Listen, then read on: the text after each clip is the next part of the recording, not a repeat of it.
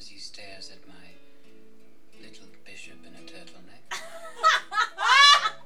Oh my god! Yes.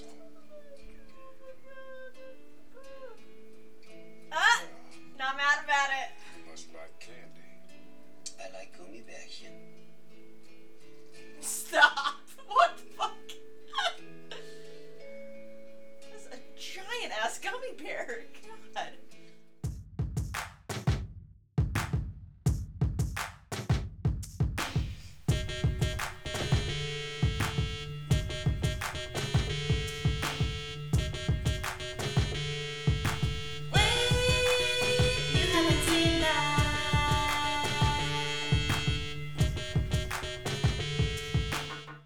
This is Wait, You Haven't Seen That? With Brie Megan. Sista and Princess Teagan Woo. We're three friends and a pup, poppin' movie cherries and falling down fandom rabbit holes with comical social commentary. Each movie we watch and review, at least one of us has never seen, while the others sass, snack, squeal, and snuggle Teagan. Hey guys, this is Editing Megan here. Welcome back to Wait, You Haven't Seen That, the podcast. I just wanted to give a brief intro to the film we're covering today, as we didn't really cover it in our podcast.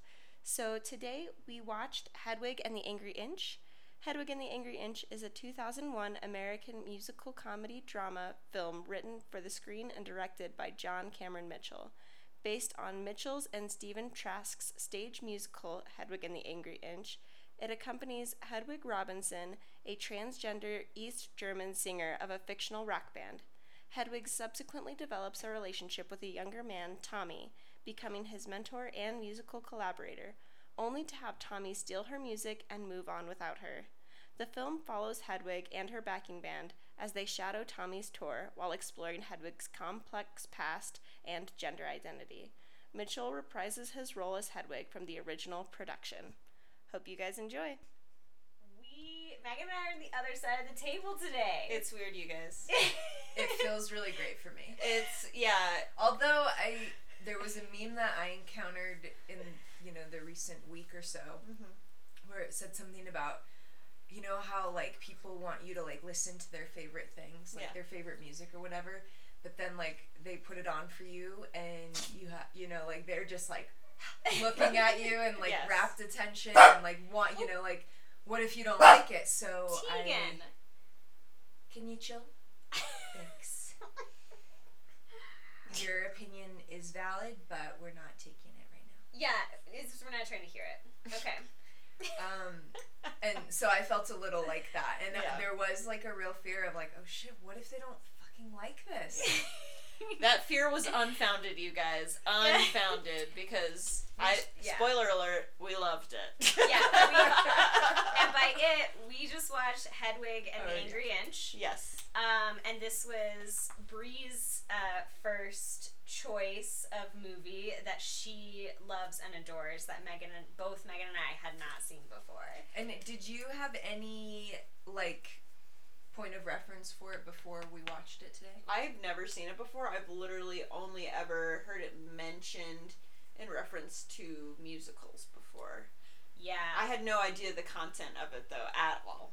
At all. Totally. I, had, through, a YouTuber that I watched years ago, he played one of the characters in the, recent Broadway deal. Mm-hmm. And so, I was just I don't know, that was my one thing. I was like, oh, it's rock and roll, and, there seems to be some, gender bending happening, cool, but no, I had, no concept of the story or, the meaning behind the title, or... Yeah, that was a surprise. Totally. I mean, when I hear Hedwig, I think Snowy Owl, Harry Potter. 100%, that's what I thought, too! Yeah, and I was like, Anyway, so we really came in, no idea. No idea. So wait, Brie, what is your, genesis with this film? What's your introduction? I had a friend in high school who, we had a band together, and Spoiler alert, Brie used to be in bands, as did Megan. This like one girl, she was the only common element. Heather Hawkins, Hawk Kittens, I think on Instagram now. She like tried to get me to watch it like when it came out, and like we had kind of like a different dynamic, and I was just like not in that headspace at the time, that, like in 2001 when it came out. Right. She was a filmmaker though, and so like she had a really good eye for that kind of thing, and so anyways, I didn't watch it. I mean, I watched it, but like I think I fell asleep or something, which seems to me now I'm like, how could you do How? that? Yeah, exactly. I was like on the edge of my seat. Like I know, I was too. It was like a really different time, and I had zero perspective, like I was still in high school, and it was just right. It was a little over your head. Yeah, I had not That's so cool. Then I was living in Boulder, and I watched it with my stepbrother Court and our roommate Kelsey, and they had both seen it before. I think I know Court had seen it on like the stage production of it. Oh, wow. Okay. And so we watched it, and then I was like, whoa, and then like I wasn't out yet, and then like once I was out, it was like just became like a cornerstone of my life. Nice. And was that college? Yeah. That What was, time period was that? Okay. So that was like 2005.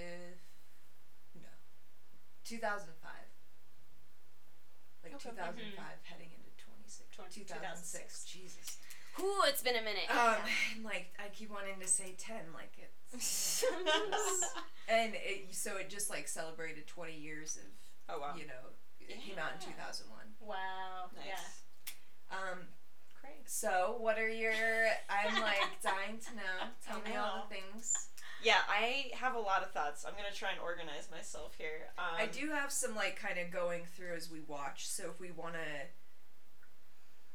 like delve into this through some like key moments, maybe that will help break it down a little bit. That sounds good. Let's do that. So what do you think Hedwig's house is? Ooh. Her Harry Potter house. Hogwarts house. Hogwarts house. Let's see. Hedwig is, I would say a Gryffindor, but I don't know. That's my perception of that. Yeah. Totally.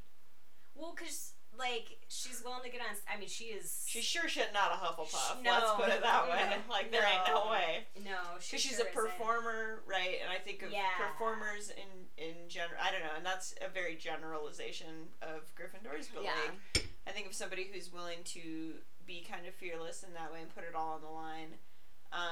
That to me says the people Gryffindor. who are willing to go first, the people who are willing to jump into unknown, the people who are willing to be different, like without really. They don't hum and haw over it. Yeah, that's great. She's definitely... See some Slytherin components also. That's definitely. I mean, that just is like hard Slither. Yeah. I mean, but the thing is, she like gets caught up, like she wants like fame and stuff, but then she also has this like part of her that really wants connection, which kind of like keeps me from... Sorry, other Slytherins out there. I also am like... totally a partial Slytherin, but I'm just saying that, like, she definitely will, I don't know. We're not Slytherin haters on this No, pod. not at all. Just to We clarify. have a Slytherin princess sitting on the couch with us. We sure do. He has... Teagan is full Slytherin. Yeah. Fully and completely, and currently in sequins and, like, pink and black zebra print. Yeah, that's what we felt was... But I see her, like, collaboration and... Yeah. I don't know, like, I do think there's a willingness to work with other people, and yeah, she, like, does shit on some people sometimes in order to promote herself, but, like, I do think that she wants that connection, too, and so I think of that as a Gryffindor trait. Totally. Interesting. Totally. I mean, as are most people, we're mixed. Yeah, exactly. So, that kind of, something I hadn't really thought about in depth, all the times that I've seen this, like the cycle of Hedwig, where put in very compromising situations constantly, where people are taking something from her, she's having to compromise, give up, that classic line from her mom in order to like To be free, you have to give something up. Yeah. Jesus. Brutal.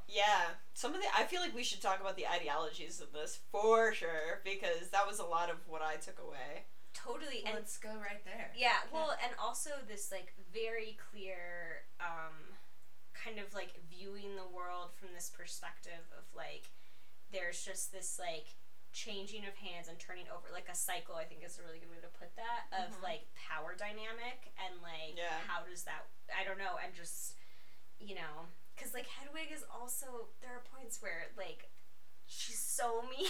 So mean. Also. True. But it's also, like, is that, like, a learned instinctual... Right. Oh, totally. I mean, it's completely of, like, if you live in a world where, like, that's how people treat you, then, you know, and... Right, then that's like, part of your world. Then that's... Yeah, exactly. Like... I don't know. I just can't get over, like, how much of, like, the... Because she is not at all a reliable narrator. I said this while we were watching it, too. Like, everything has this, like, slight tinge of, like, surreal, fantastical... you know, she's a little bit of an exaggerator. Like, the truth is in there, but, like, it all has this, like, layer of glitter with it a little bit, you know? And I don't know, just, like, this very much, like, but she's also, like, such a well-fleshed out character. Like, her responses and her... It feels very genuine. Yes. And very authentic. Exactly. Yeah. Like, how can be... I mean, she's, like, larger than life, but, like, at the same time so grounded. And, like, I don't know about you guys, but I have known real people that, like, are that kind of, like, larger than life. You know, they have that, like, je ne sais quoi thing where, like, everyone pays attention to... You know, like, just... There are some people in the world who, like, kind of carry that energy. And, yeah, she was, like, a very, very accurate, like, depiction of kind of what that looks like without it being... At the same time, it was, like, the fantastical parts kind of, like, fed into that aura, kind of. Yeah, anyway, yeah. Definitely. If I was looking at this from a mental health perspective, which I do a little bit, I look at that... I was about to say, you mean always? Yeah, I look through that lens a lot. But yeah, this speaks to, like, several different personality disorders, I will say. God. Yeah. Sorry about it. But, like, you know, narcissistic personality disorder, I think, is something that, for me, it kind of came up a little bit, but mostly hedonistic personality disorder, which, you know, is, like, that glamorization and, like, self-promoting and that kind of ideology playing throughout. Not that I think that was the case, it just, like, had remnants of that for me. For sure. I would not classify her with a personality disorder. but just noting. Just like little inklings, just little snippets of it here and there, you know. So what did you guys think of the different relationships that she had? So, like, you know, starting with her father, her mother. That dynamic. Oh my god, so that was fucked. Right? I was like... Oh, also just, like, there's so much exposition in this movie. Right. But at no point does it feel... Like, they just do it really, really well. I know.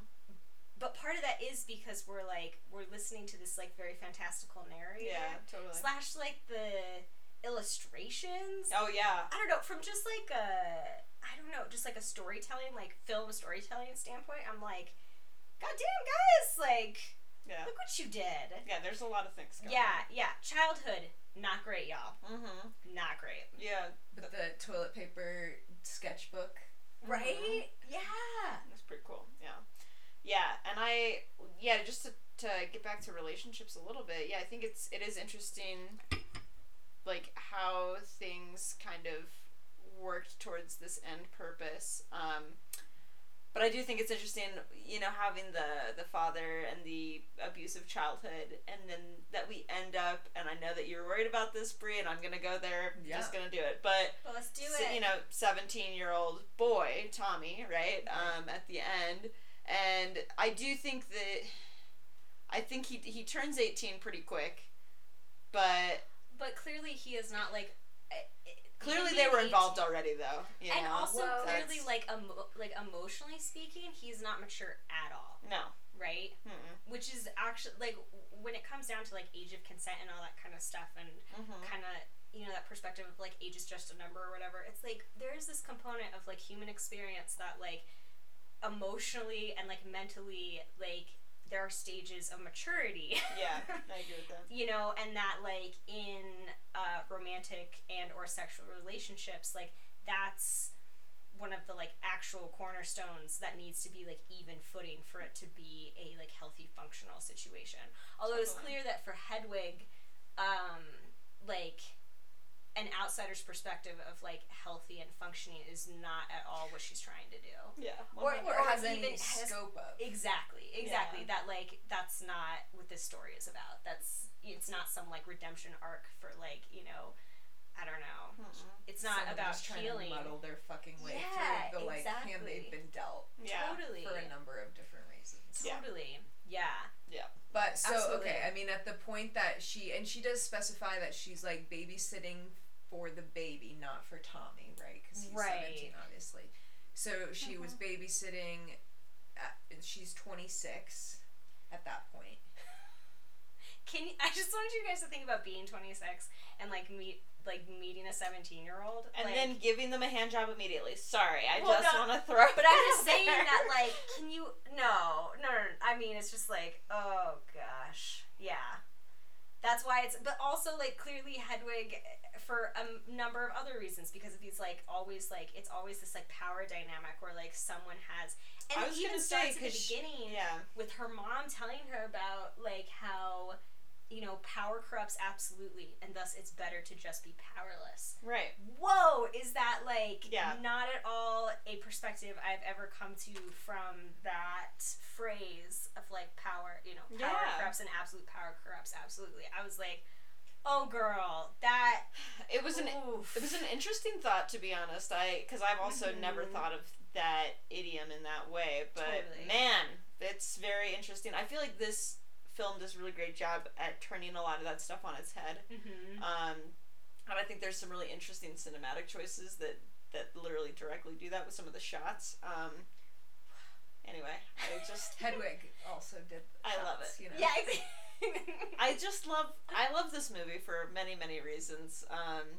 But yeah, I thought the direction was amazing, and the artistic choices that just really gelled well with what the movie was trying to capture, I think, with you know, the beliefs that it perpetuates, with the storytelling arc. I think everything just goes really, really well together. Sorry, that was like a kind of side tangent. No, it's so true. It was such a well-made film. It was. Like, yeah, you and I both at that part where she and Tommy are like, he's trying to muddle his way through this music, and she puts the cross on his forehead and pulls the mirror up, and it's so clearly like such a conscious choice, like to get that shot of like half of his face and half of hers, and we've been having this imagery of kind of like the halves of faces coming together with in the animation, and then also how like she sees herself in him, and like he wants like some of what she is. I don't know. It's that concept, the origin of love, right? Like that keeps coming back as well. Totally. And then at the very end, having her take on Tommy's persona basically when she's performing. Yeah. I was like, full circle. Or like the piece that she, you know, like created him into. Yeah, that's like, exactly right. You know, it's a very totally. And all the biblical symbolism,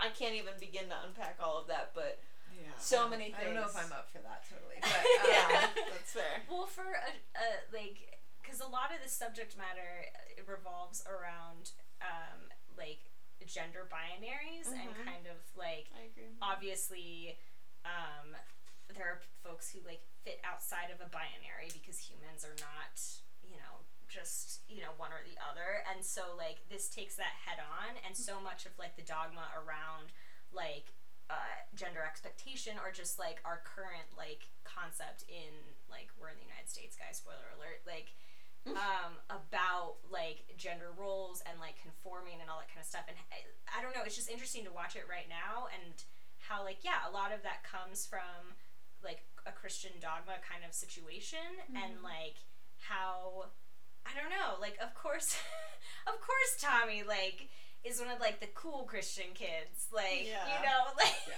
100%. Do you know what I mean? 100%. Like I think that there's bigger meaning though too, because not only are Adam and Eve mentioned a lot, but like the Egyptian gods are mentioned, Osiris is mentioned, like Hedwig is also like a saint, right, or something like that.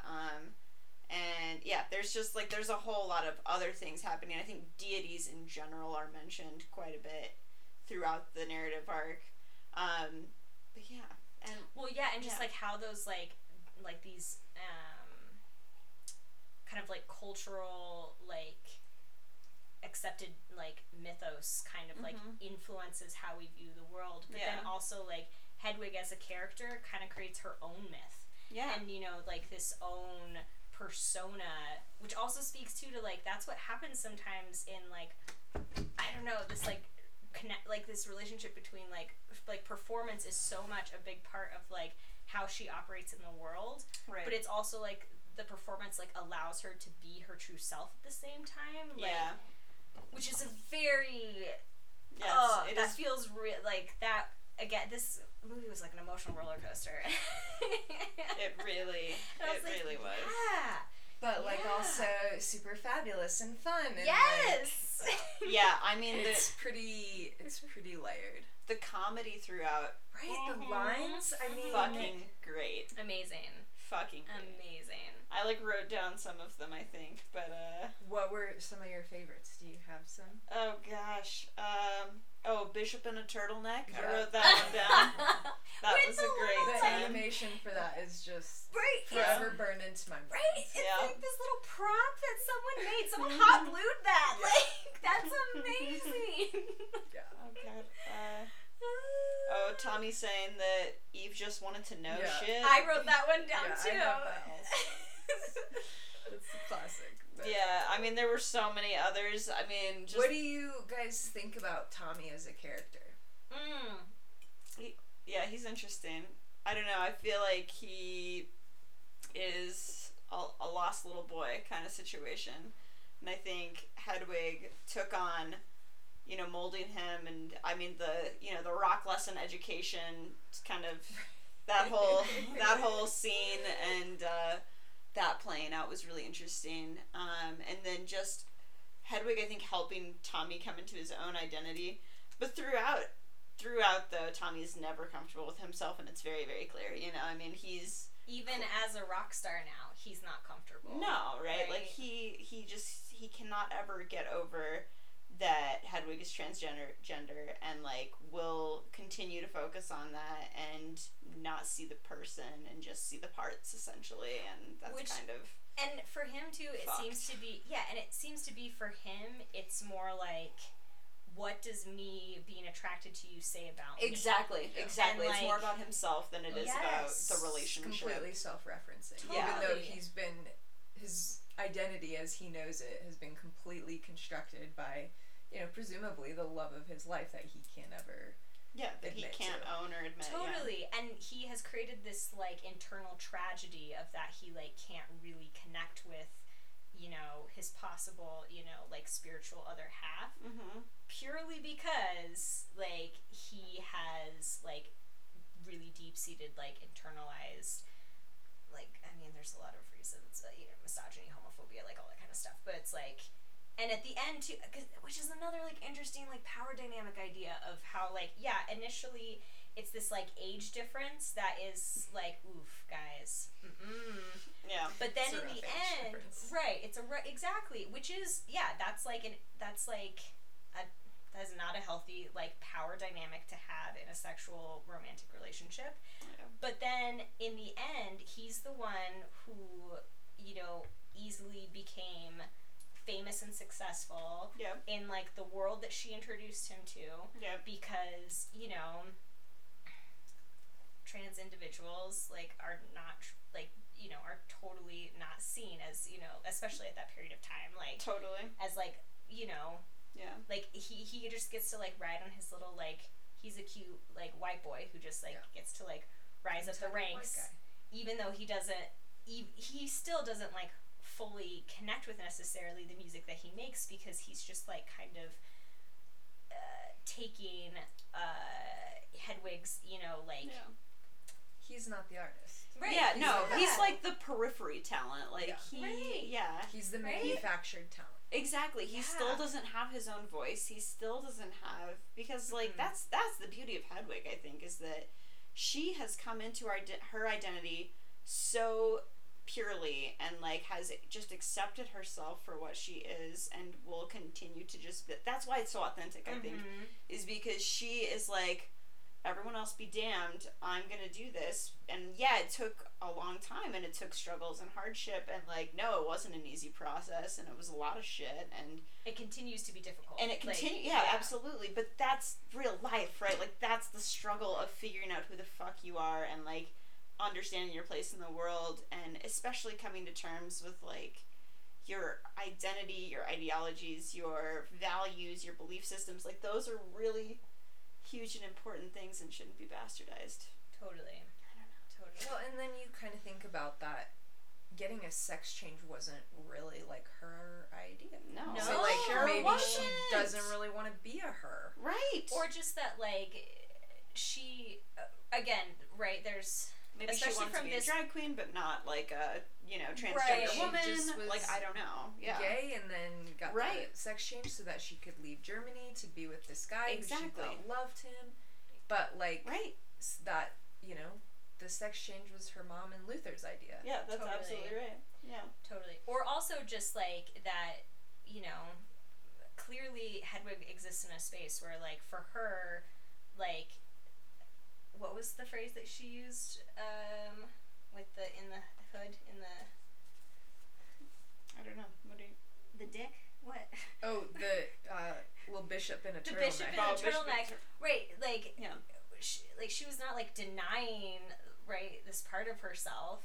Like, who knows, like, how she would have, like, I don't know. But again, she wasn't given that choice. Like, clearly it wasn't for her, like, that wasn't an obstacle in her way. This was, like, an obstacle placed in front of her that she, like, okay, I guess we're gonna get this together so I can get out of here. Right. Well, and then like, the wall came down and it was just like, oh, Jesus Christ.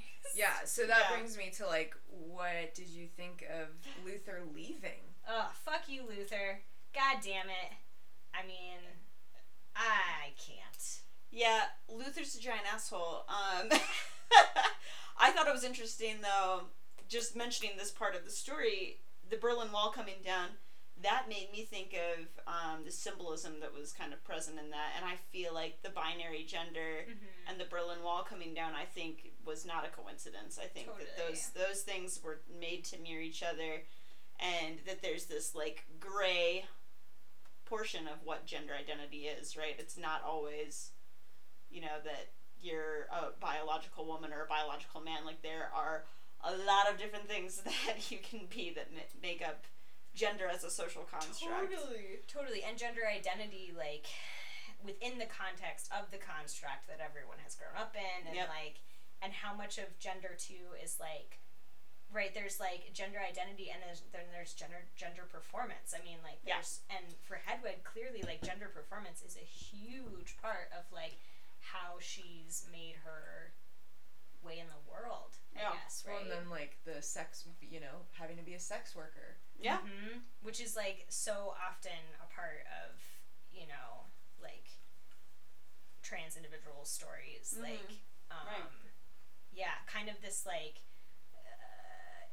because they're like being outside of the binary creates this like taboo component, and so others want to like fetishize and like exactly like, but not really like obviously see them as full complete human beings. And so I don't know, it's really interesting to watch this right now, like, it is, it really is. And to think that this is 20 years old, which is also very, I mean, speaks to how obviously like this human experience has been going on forever, but of course because it's such a like marginalized part of our society that like we don't, I don't know, the mainstream doesn't hear these stories generally. No, it's a part that we don't want to acknowledge and we would like to ignore, I think, as a society. Totally. So, question. But fuck you, Luther. Like, how was this film received when it was released? Yeah, that's an interesting question. Sorry, I was thinking that, I wrote it down. So, I mean, I have some like just number stats and what it made. The budget for it was like estimated at $6 million. The box office was $3.6 million. It came out, I think on, what was that? No, that's when it, okay. The first actual production was 98. So, and I think this did come out like pretty shortly after 9/11. And so there was some stuff in my research that mentioned like, you know, it didn't do great, but it also, you know, I think kind of is like Tu Wong Fu, Thanks for Everything, Julie Newmar in that way, where it created a cult following that like is, you know, and it's just kind of one of those things. But New Line Cinemas was like the distribution of it. And I think how I really think this was even possible to be made was when they started doing the Broadway shows or the off-Broadway shows at the Jane Theater. Like a lot of celebrities came, like David Bowie got on board, and like there was like tons of like big players that were like, yeah, this is great. And then it got adapted. Gotcha. For the screen. And then went on in 2014 to become Broadway show with Neil Patrick Harris being Hedwig. Oh, nice. I'm like, you know what? I'm not interested at all. I just am like, there is no way that you could do what John Cameron Mitchell does in the movie. Yeah. And like just the facial expressions and like the beats he hits, I just can't. I mean, but that's the thing with like any character, like when someone else plays it, it's supposed to be a different interpretation. Yeah, totally. Yeah.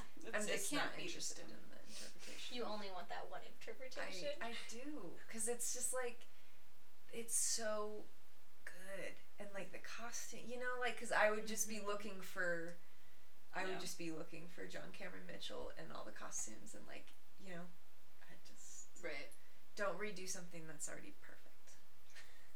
And so, did John Cameron Mitchell, was he did the initial like not Broadway, but the initial of the Jane, off-Broadway production? He did. Okay. Yeah. So him and Stephen Trask, who was one of the band the like dark-haired like lipstick with the little glitter lips. Yeah, glitter lips. There was a lot of glitter lips in this, actually. Yeah. Yeah. I love it so much. Yeah. Yeah. So he wrote all the music for it, but also like contributed and collaborated on the overall story, which apparently I did read that he doesn't feel like he got the credit for. So Stephen Trask, hero, great job. Thank you. Thank you. So yeah, I don't know. It kind of like it just has a cult following at this point. Of course. And there's not a lot of great information about it at this point. And then John Cameron Mitchell does have an Instagram that he's pretty active on. And I think he has reprised some version of it called Origin of Love, and like it was touring it in Seoul. Okay. So I don't know. His like descriptions of the videos are hard to decipher. Tell me a little bit about John Cameron Mitchell. What's his deal? What's his story? So like it's very loosely based on some of his life experiences. Like his dad was an American GI, and they did live abroad at some point. He kind of, you know, like grew up in New York City though, and like was involved in the club scene, which was like Squeezebox was the alternative to like Limelight and Michael Alley, that like Party Monster kind of thing. So it was more of like the punk like drag queen scene at Squeezebox, from what I can gather again. And like Stephen Trask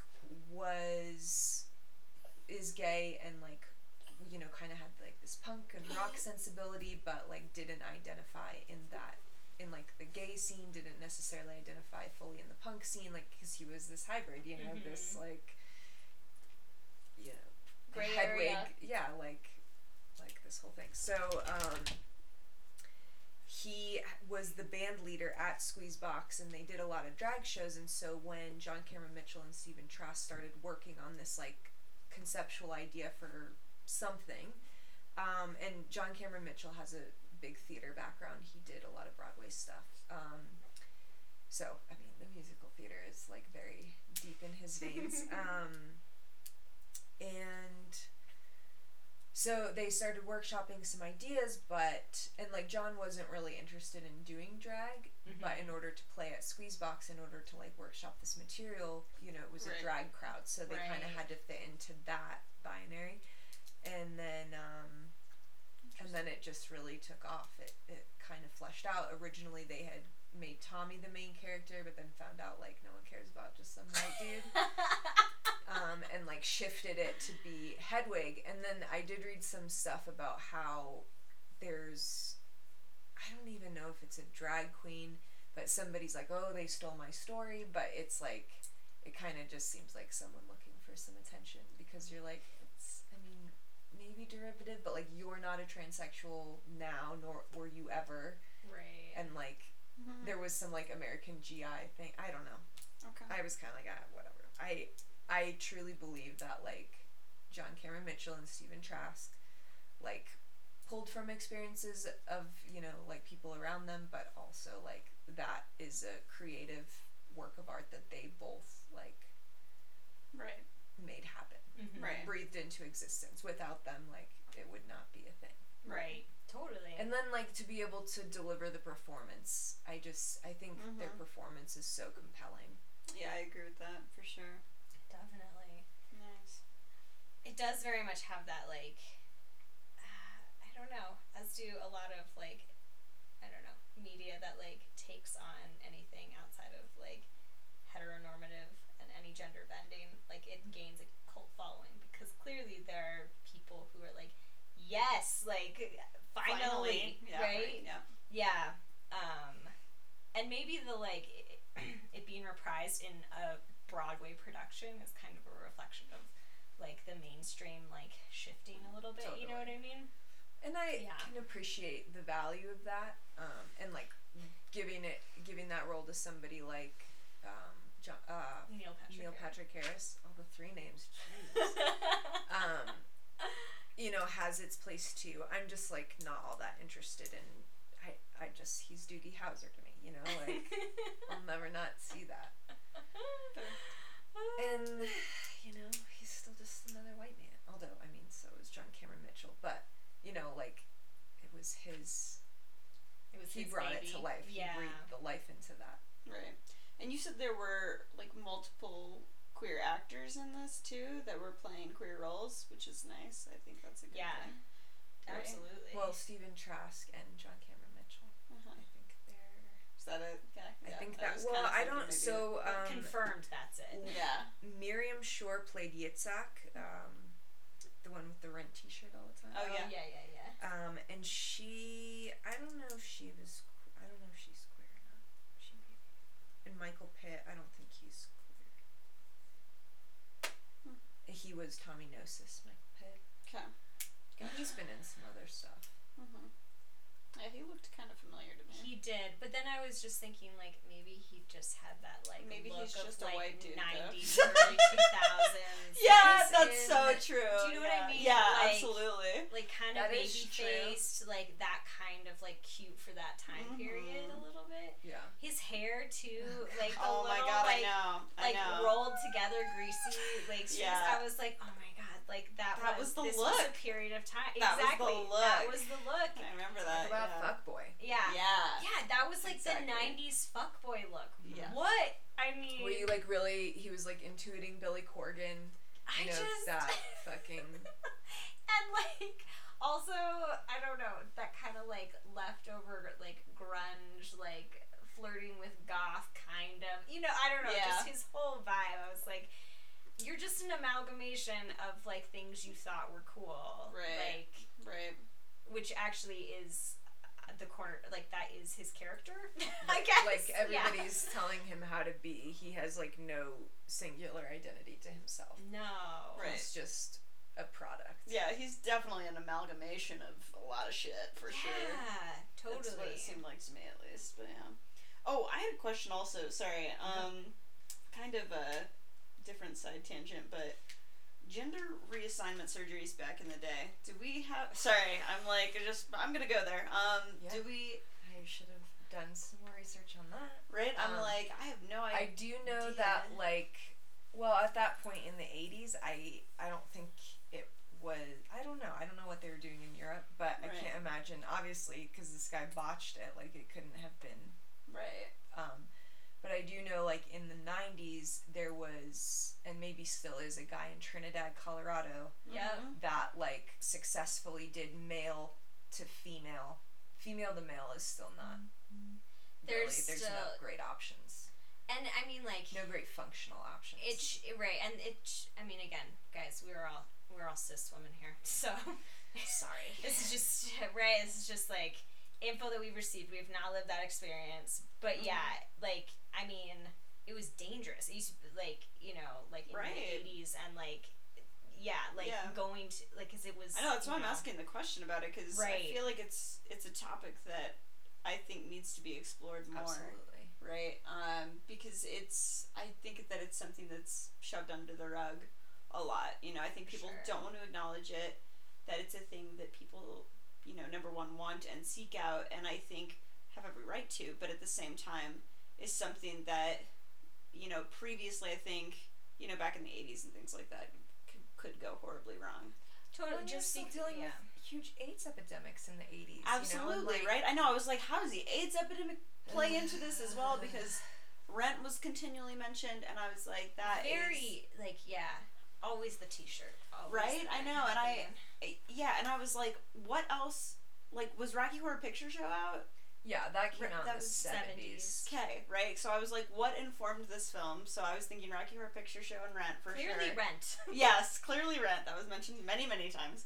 But well, and I think, because I think Rent came out in, like, 96, and this came out in 98 in a fully formed That's true. So they were contemporaries, for sure. And I mean, I think, and again, like, New York, it all kind of, that was the hotbed for it. So I'm sure they... I don't know how much it referenced Rent in the original, like, show production. Well, and I wonder too, right? Because, like, the guys who put this together are not trans individuals, but clearly knew people who had like, that was part of their experience, and like, you know, that's been, I don't know. It's just this crazy thing where, like, this kind of, like, this danger, like, around what's between your legs, like, is a very real thing, like, for, and, you know, particularly trans women, like, but also at the same time, like, even when it was, like, dangerous, and, like, whether or not the doctor was, like, reputable or whatever, like, you know, women still, like, wanted it that, you know, like, clearly, like, this is, like, I don't know, was a need and, like, necessary, and, like, because of it being, like, considered, like, so wrong, like, then it becomes, like, an unsafe situation, I guess. And, like, just like, you know, back alley abortions. It's this, you know, like, people find a way. Yeah, they sure do.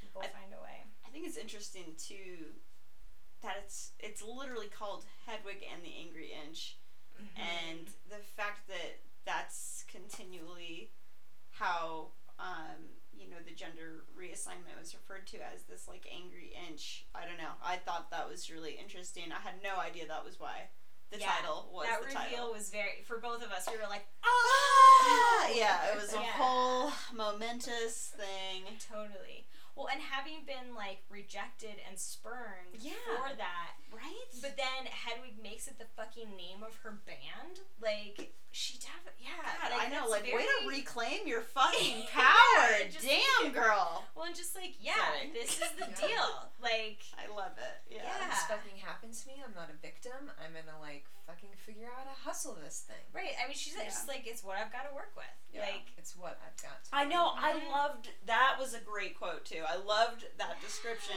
when she's talking to Tommy, and he says, "What is that?" referring to her genitalia. And she says it's what I have to work with. And I was like, yes, that is exactly right. I really liked that moment. Totally. I thought that line was very well done. John Mitchell, great execution. I was like, yes, wonderful, love it. Absolutely. And also, and her anger at him is, like, very understandable of, like, you know.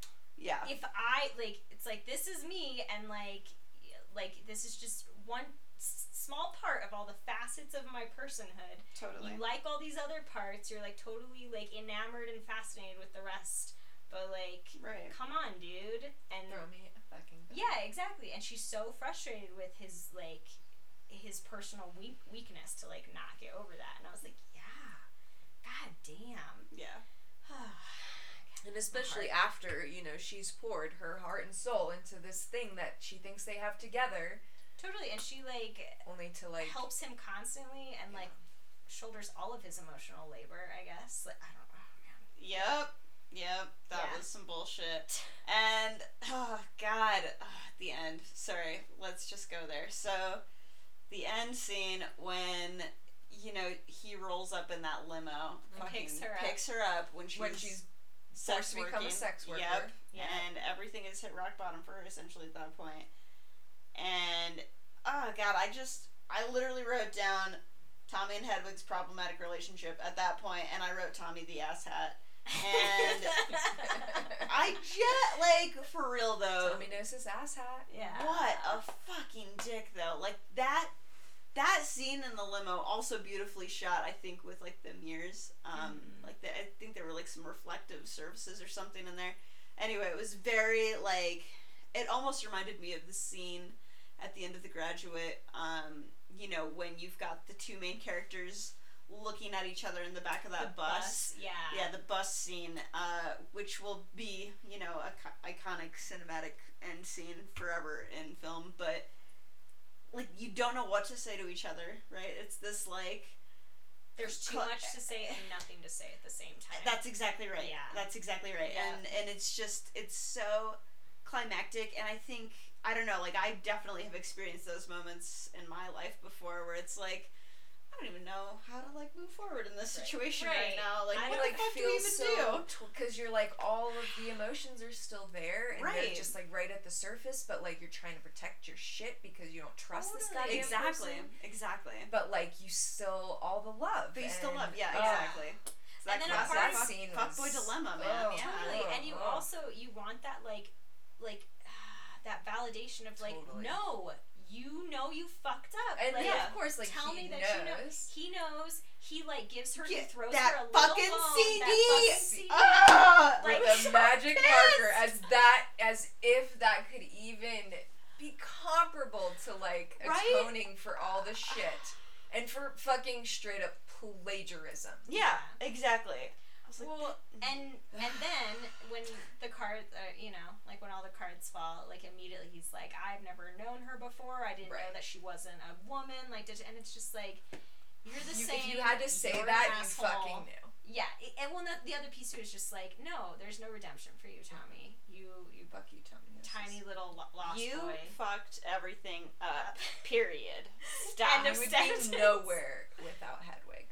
That's exactly right. You would not exist. You would be Tommy fucking Speck jerking it in your parents' bathtub. That's right? Being like ineffectively jerking it. Yeah, exactly. Being repressed as fuck and not knowing how to live your life. God t-shirts. Yeah. Ugh. Yeah, gross.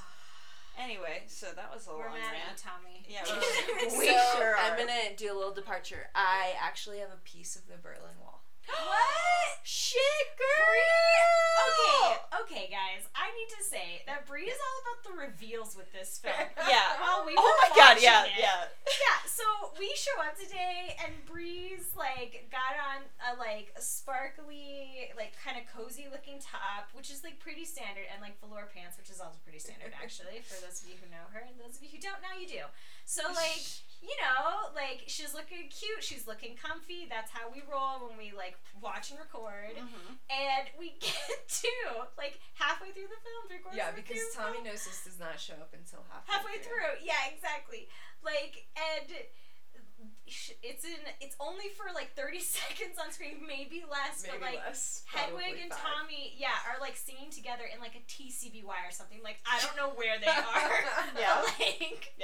And she has on this like amazing, just like gaudy black with like gold sequin magic all over it, and like Brie, a butterfly. Yes, butterfly. Yeah. Brie pulls off her sparkly like comfy top and is like, I have this top too. Like she's like, I have the matching top for that. Exactly. Like she does. Sista and I died. Sista and I died for a while. We had to literally pause the movie and rewind. We had to back up. We were literally like missing like epic emotional reveals. We couldn't stop.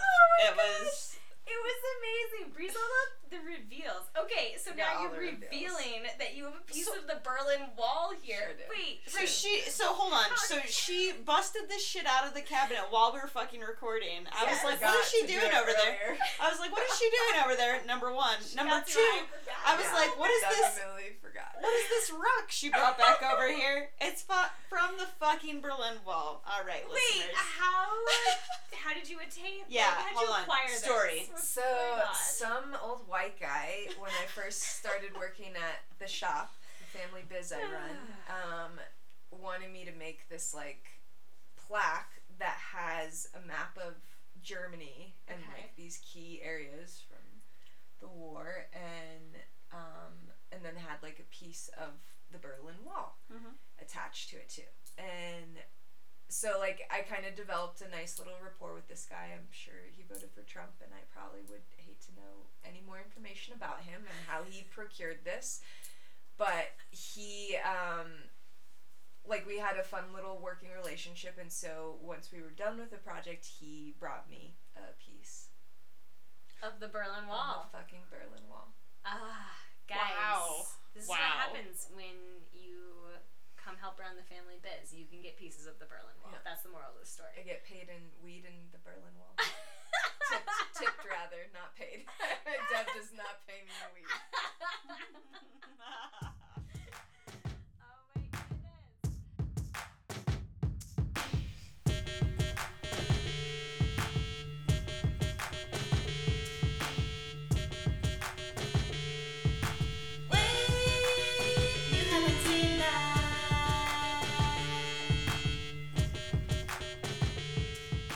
Guys, this is Editing Megan here. We're going to go ahead and cut there for the episode today, but please join us back in 2 weeks' time for our continued conversation about Hedwig and the Angry Inch. Hope you guys enjoyed. Bye! Thanks for listening, y'all. You can follow us on Instagram at Wait You Haven't Seen That, and also check out our website for some sweet, sweet merch. And if you want to see this circus in action, become a Patreon member for exclusive reaction videos and extra Princess Teagan content. If y'all were here for the shitstorm that was our pod, please give us a 5-star review on iTunes. Teagan Woo sure would appreciate it.